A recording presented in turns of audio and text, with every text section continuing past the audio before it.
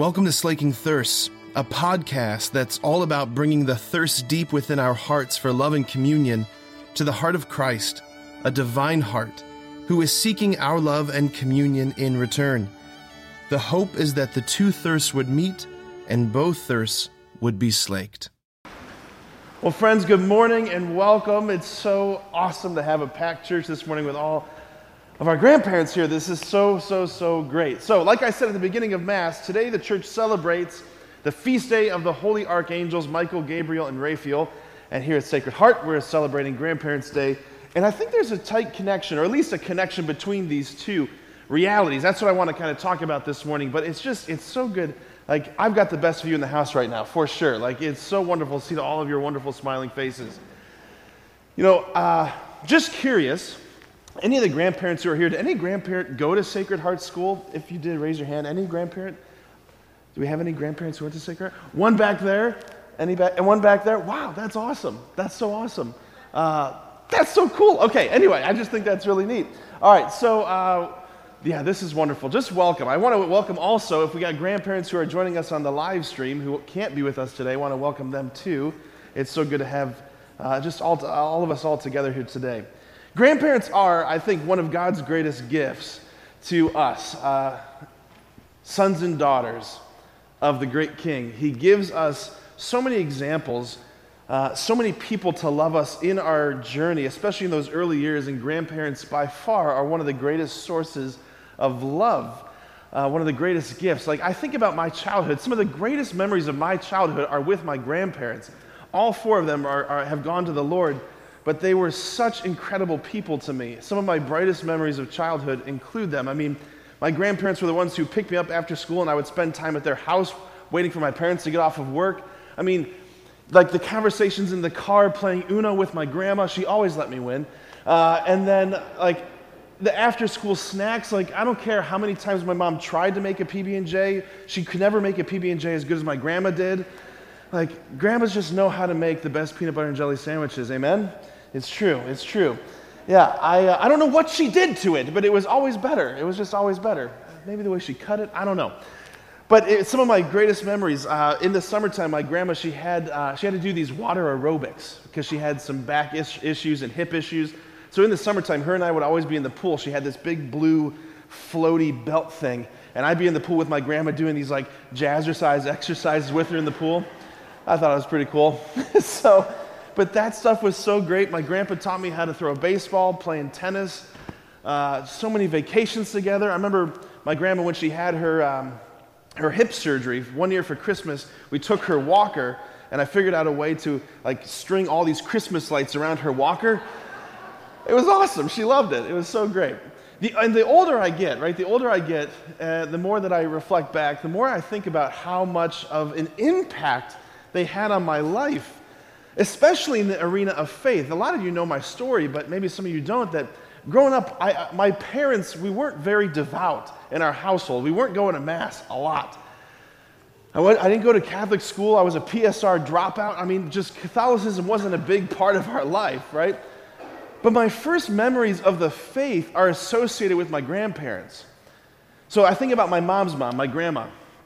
She was first generation from Slovakia, and she had a huge devotion to our Blessed Mother, and she had this long pendant necklace that it was a medal of Our Lady of Lourdes, and on the flip side of it, there was like a little plastic bubble, and inside of it was water from Lourdes Shrine in France. Now, growing up, I didn't know who Mary was. I didn't know what Our Lady of Lourdes was, but there was something captivating and haunting about her necklace that I didn't know anything about Mary or anything about Lourdes, but I knew that her necklace, there was something mysterious about it. And like that planted a seed, right? Or I think about my dad's mom. She had 5 grandsons, and she was so frustrated that not one of them was an altar boy, right? So she was so frustrated. She was like, I just need one altar boy out of my 5 grandsons. And so when I was in 5th grade, she made this arrangement with Father Steve Brunovsky, who was the parochial vicar at my parish, that I was going to be the altar boy for the family. Mind you, we went to Mass like once a year, right? Okay, so I didn't know anything about Mass. So every time I would go to serve Mass, I was petrified. Like, just like, I don't know what I'm doing. Like the book is shaking in my hands right in front of Father Costello. I was so nervous every single time. I lasted 2 years. 2 years, and then I couldn't do it anymore. Now I'm a priest, so there you go. But they had such an impact on me, such an impact on me. They were the first, if you could say it this way, they were the first ones to begin communicating the message of the gospel to me. They were the first ones who began to communicate this otherworldly, reality of Jesus and Mary and the saints. And like, we didn't have statues of Mary or the saints in our home, but there were statues of Mary and the saints in my grandparents' homes. There's images of the Sacred Heart in their homes. It's the first messengers of the gospel. That word messenger, it's where we get the word angel. The word angel comes from, it's the same word, angeloi in the Greek. Let me hear you say it, angeloi. Angeloi in the Greek, it means messenger. That's where we get the word angel. And the word gospel is euangelion. Let me hear you say it. Grandparents, you don't need to be learning Greek this morning, right? Okay. Angeloi, euangelion. Those words are related. That to be an evangelist is to be someone who shares the message of the gospel, right? It's to share the message of the gospel. That's the whole idea here. My grandparents were the first ones to do that. They were the first ones to communicate the power of this story. You know, we celebrate today, like I said, the Feast of the Archangels, right? What makes them archangels? Well, they were angels of God who had a particular mission that was very powerful and important for each of them, right? Michael, his name Michael in Hebrew, Michael, his name means who is like God. Michael comes from the book of Revelation, where Michael's the prince of the heavenly host who combats Satan and throws him and the demons out of heaven, right? He's the prince of the heavenly armies. And his name carries his mission. I'm the one who says no one else but God is God, right? That's Michael.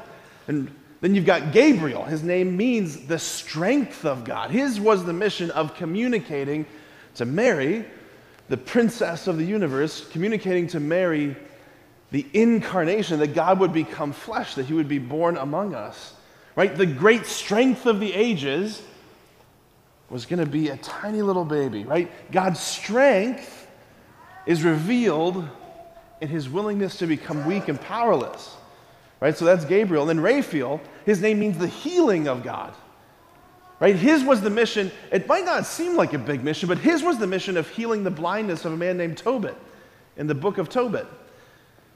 So these angels, these archangels, they are the ones who are communicating messages from God. And our mission as disciples is like the angels, right?